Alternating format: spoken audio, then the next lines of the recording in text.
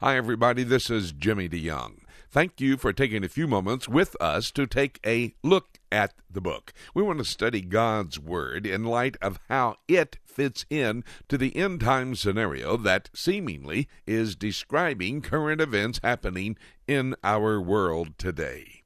I have a 5-hour audio series on CDs that will help you understand the origins of everything that is in existence today. This is entitled Return to Eden. Where is the Garden of Eden? How does it play into the end-time scenario found in God's prophetic word? Well, this is a 5-part series. The Garden of Eden, beginning and end, sin in the garden, sacrifice in the garden, the battle for Jerusalem, which is key to understanding this, and the Messiah's throne room. Right now, we would like to take a few moments and allow you to hear a portion of the introductory study in this 5-hour series, Return to Eden.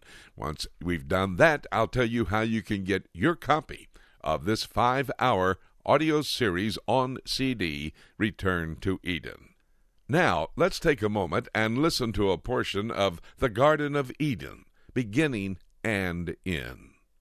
I was motivated to go into this study by doing an interview with a Rabbi Chaim Richman. Rabbi Chaim Richman, who lives in Jerusalem, he's the expert on the red heifer. He is the number 2 man at the Temple Institute, those people preparing to build the third temple and do all of the planning that they have to do prior to the erection of the third temple, all the preparation of the men who will serve as the priest in the temple, all the making and the building of the different implements that have to be used in the temple services, etc. But I was interviewing him about the destruction that has been going on the Temple Mount and some of the statements by the Mufti of Jerusalem that there is absolutely no evidence that there's ever been a Jewish presence on the Temple Mount. In fact, on my Middle East News Update, I'll report to you and give you further insight in the tablet, the stone tablet, the supposed temple tablet that has been found just on the Temple Mount in recent days, and they're talking about it dating back 2,800 years ago. But the statements that were being made by the Mufti, so I was interviewing Chaim Richman on my broadcast, and it was a live broadcast that we do on Saturday across the nation and around the world on internet, of course. It's an hour-and-a-half call-in talk program, and I was interviewing the rabbi about the importance of the Temple Mount. And he made a very interesting statement that motivated me to get into this study. Go with me, if you will, to Isaiah chapter 51 just for a second. Let me show you 3 interesting verses. Now, we'll revisit these verses when we come together on our Friday session. But I want to point out something very interesting in light of 3 verses in Scripture as we think about return to Eden. Chapter 51 of the book of Isaiah. Chapter 51 of Isaiah is talking about the redemption of the Jewish peoples in the last days, coming back into the land, establishment of a nation, and then a relationship with the Messiah, when he would be their God and they would be his people. And he would be known to the world that this was the case. Look here in verse 3. For the Lord shall comfort Zion. Zion, a synonymous term with Jerusalem. You see the city of David, you see Zion, or you see Jerusalem. They're all referring to the same place, the city of Jerusalem. For the Lord shall comfort Zion, or Jerusalem. He will comfort all of her waste places, and he will make her wilderness like Eden, and her desert like the garden of God. Joy and gladness shall be found therein, thanksgiving and the voice of melody. He will make her wastelands like the Garden of Eden. Go to Joel just a second. Joel. Daniel, Hosea, Joel. Go to Joel chapter 2. Again, it is talking about the day of the Lord. Sound the trumpet in Zion. Sound the trumpet in Jerusalem. The battle is about to take place. Chapters 1 and 2 of the book of Joel, an interesting book to study. Chapters 1 and 2 dealing with that gathering of the nations at the time leading up to the Battle of Armageddon. All the nations of the world, Zechariah 14:2, gathering in Jerusalem under the leadership of Satan, Antichrist, and false prophet, in anticipation of the coming of Jesus Christ. And in chapter 14, verse 5, Jesus does, in 4 and 5, step down on the Mount of Olives, coming back, and then he will have the Battle of Armageddon and institute his millennial kingdom. In that context, and I'm not digging into Joel necessarily, I just want to show you a statement made by the prophet Joel pointing to the theme that we're discussing this week. Verse 3, chapter 2 of Joel. A fire devoureth before them, talking about this advancing army coming into Jerusalem, and behind them a flame burneth. The land is as the Garden of Eden. The land is as the Garden of Eden. Now, to be really specific, go with me to the 35th chapter of the book of Ezekiel. The 36th chapter of the book of Ezekiel. Ezekiel chapter 36 is a portion of that scripture dealing with the return of the people to the land, the restoration of a Jewish nation, and ultimately the regeneration of the Jewish people. It leads from chapter 34, where 18 times in Ezekiel, 34, it talks about that God will reach into the nations of the world where he has scattered the Jewish people, gather them into the land. In chapter 36, 35 times, he refers to the land. In fact, in chapter 36, he's talking directly to the land. He is giving a prophecy. Just for a second, in chapter 36, look at verse 8. But ye, O mountains of Israel, ye shall shoot forth your branches, and ye shall yield your fruit to my people, O Israel, for they are at hand to come. He is prophesying about the land. Go over to verse 35 now of chapter 36, and let me show you the statement that really gels what our thinking is going to be. And they shall say, by the way, in verse 33, thus saith the Lord God in that day that I have cleansed you from all of your iniquities. That's when Jesus Christ comes back. I will also cause you to dwell in the cities, and the waste shall be builded. A waste land shall be builded. Verse 34, and the desolate land shall be tilled, whereas it lay desolate in the sight of all that passed by. Now verse 35, and they shall say, this land that was desolate is become like the Garden of Eden, and the waste and the desolate and the ruined cities are become fenced and are inhabited. Verse 36, when they see this, and the heathen or the Gentiles that are left around about you shall know that I am the Lord, and I have built the ruined cities. And in verse 38, of course, again it says, and they shall know that I am the Lord. Why is that? Verse 35, they shall say, this land that was desolate is become like the Garden of Eden. And so my study this week, return to Eden. The original site for the Garden of Eden, the future site for the Garden of Eden, and the prophetic significance that this has for us in the days in which we're living. Let's develop, as we would, the Garden of Eden. Go back to Revelation just for a moment, chapter 22 and verse 13. Revelation chapter 22 and verse 13. And I want to show you the connection between Jesus Christ in the beginning and at the end. That is who he is known as. Chapter 22, verse 13, book of Revelation. Sorry, we're going all over the Bible, but this is a subject instead of a book Bible study, so we have to travel around to get to some spots. Look at verse 13, chapter 22 of Revelation. I am, Jesus speaking, I am Alpha and Omega, the beginning and the end, the first and the last. I am in the beginning, I am here at the end, I am the first and the last. I have always been. I shall always be. That is the person of Jesus Christ. That's what he says in chapter 1. Slip back over to chapter 1 a second in Revelation. He introduces himself as the Alpha and the Omega. God gives this message to Jesus Christ, who then uses an angel to deliver it to John the apostle, who is going to write down the information that is needed. John in verse 4 of chapter 1, John to the 7 churches which are in Asia, grace be unto you and peace from him, which is and which was and which is to come. And that's God.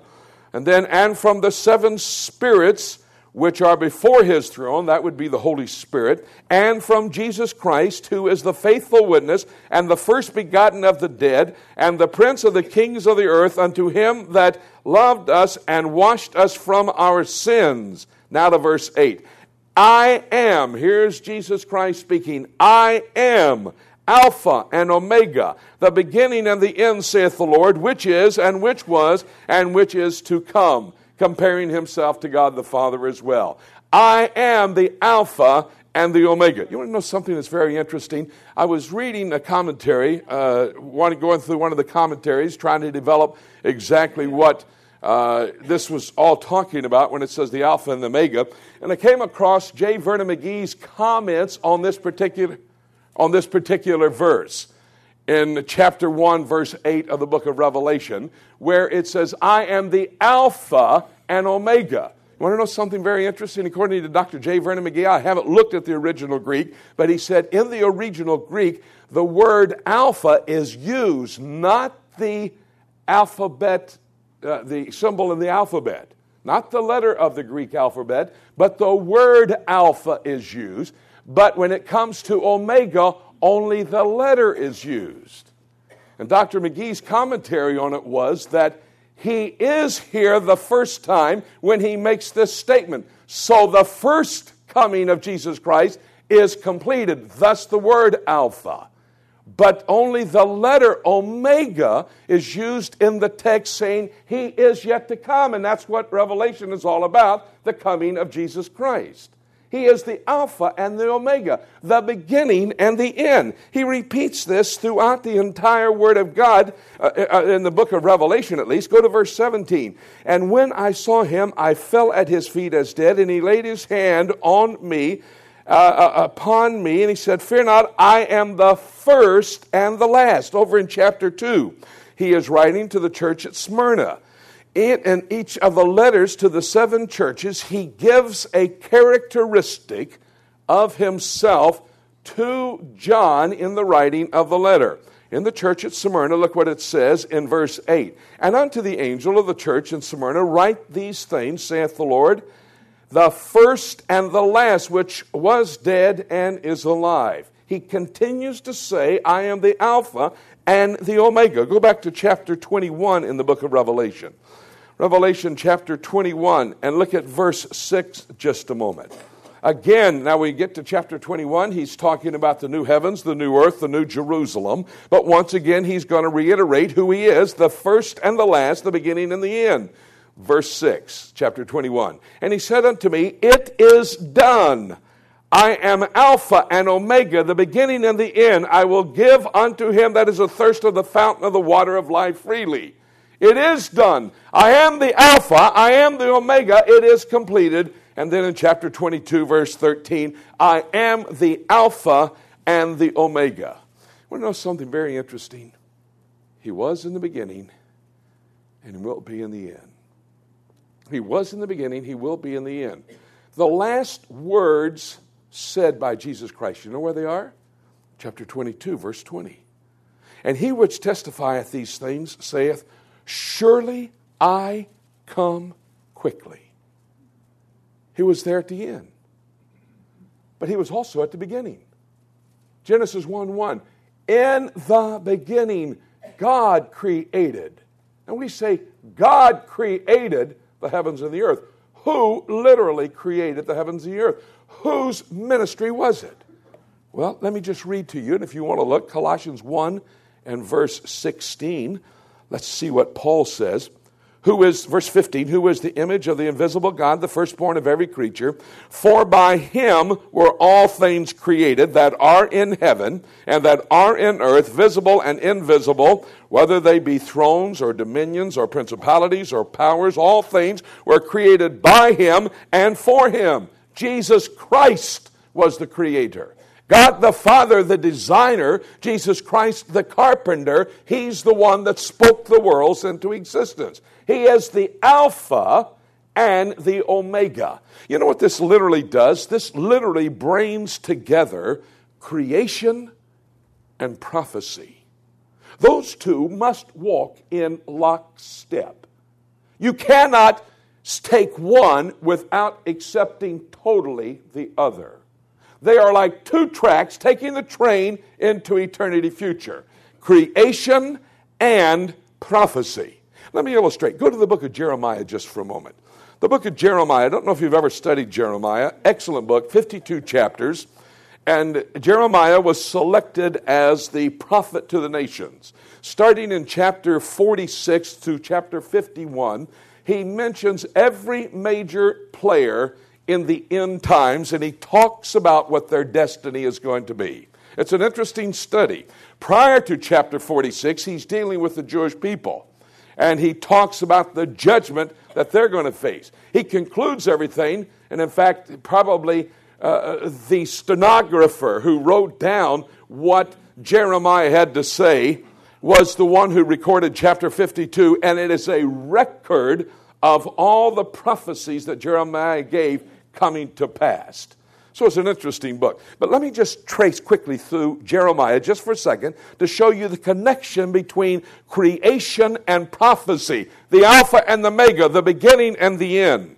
Look here in verse 5 of chapter 1 of the book of Jeremiah.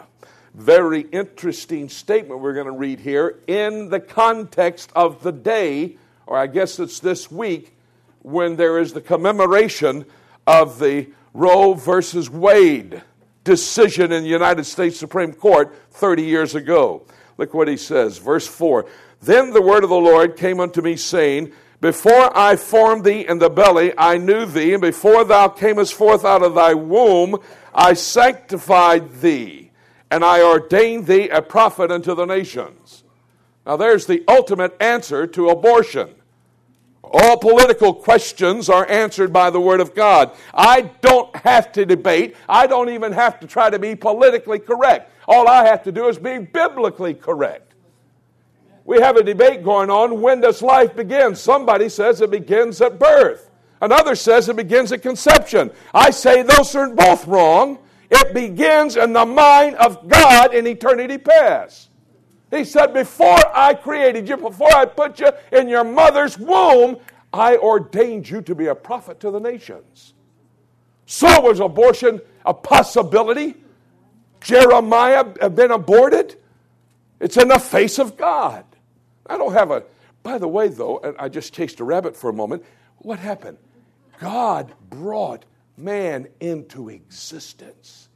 He placed Jeremiah in the womb of his mother for his purposes, part of the creative act. And it wasn't an evolutionary process that brought him into existence. I formed him. Psalm 139, I know all of thy members. I know you. Before I formed you, I knew you. You've been listening to the first CD in a 5-part audio series on CD entitled Return to Eden. This series will help you to understand why there is a battle for Jerusalem. The prophet Zechariah wrote that in the last days Jerusalem would become a cup of trembling and a burdensome stone. That's Zechariah chapter 12, verses 2 and 3.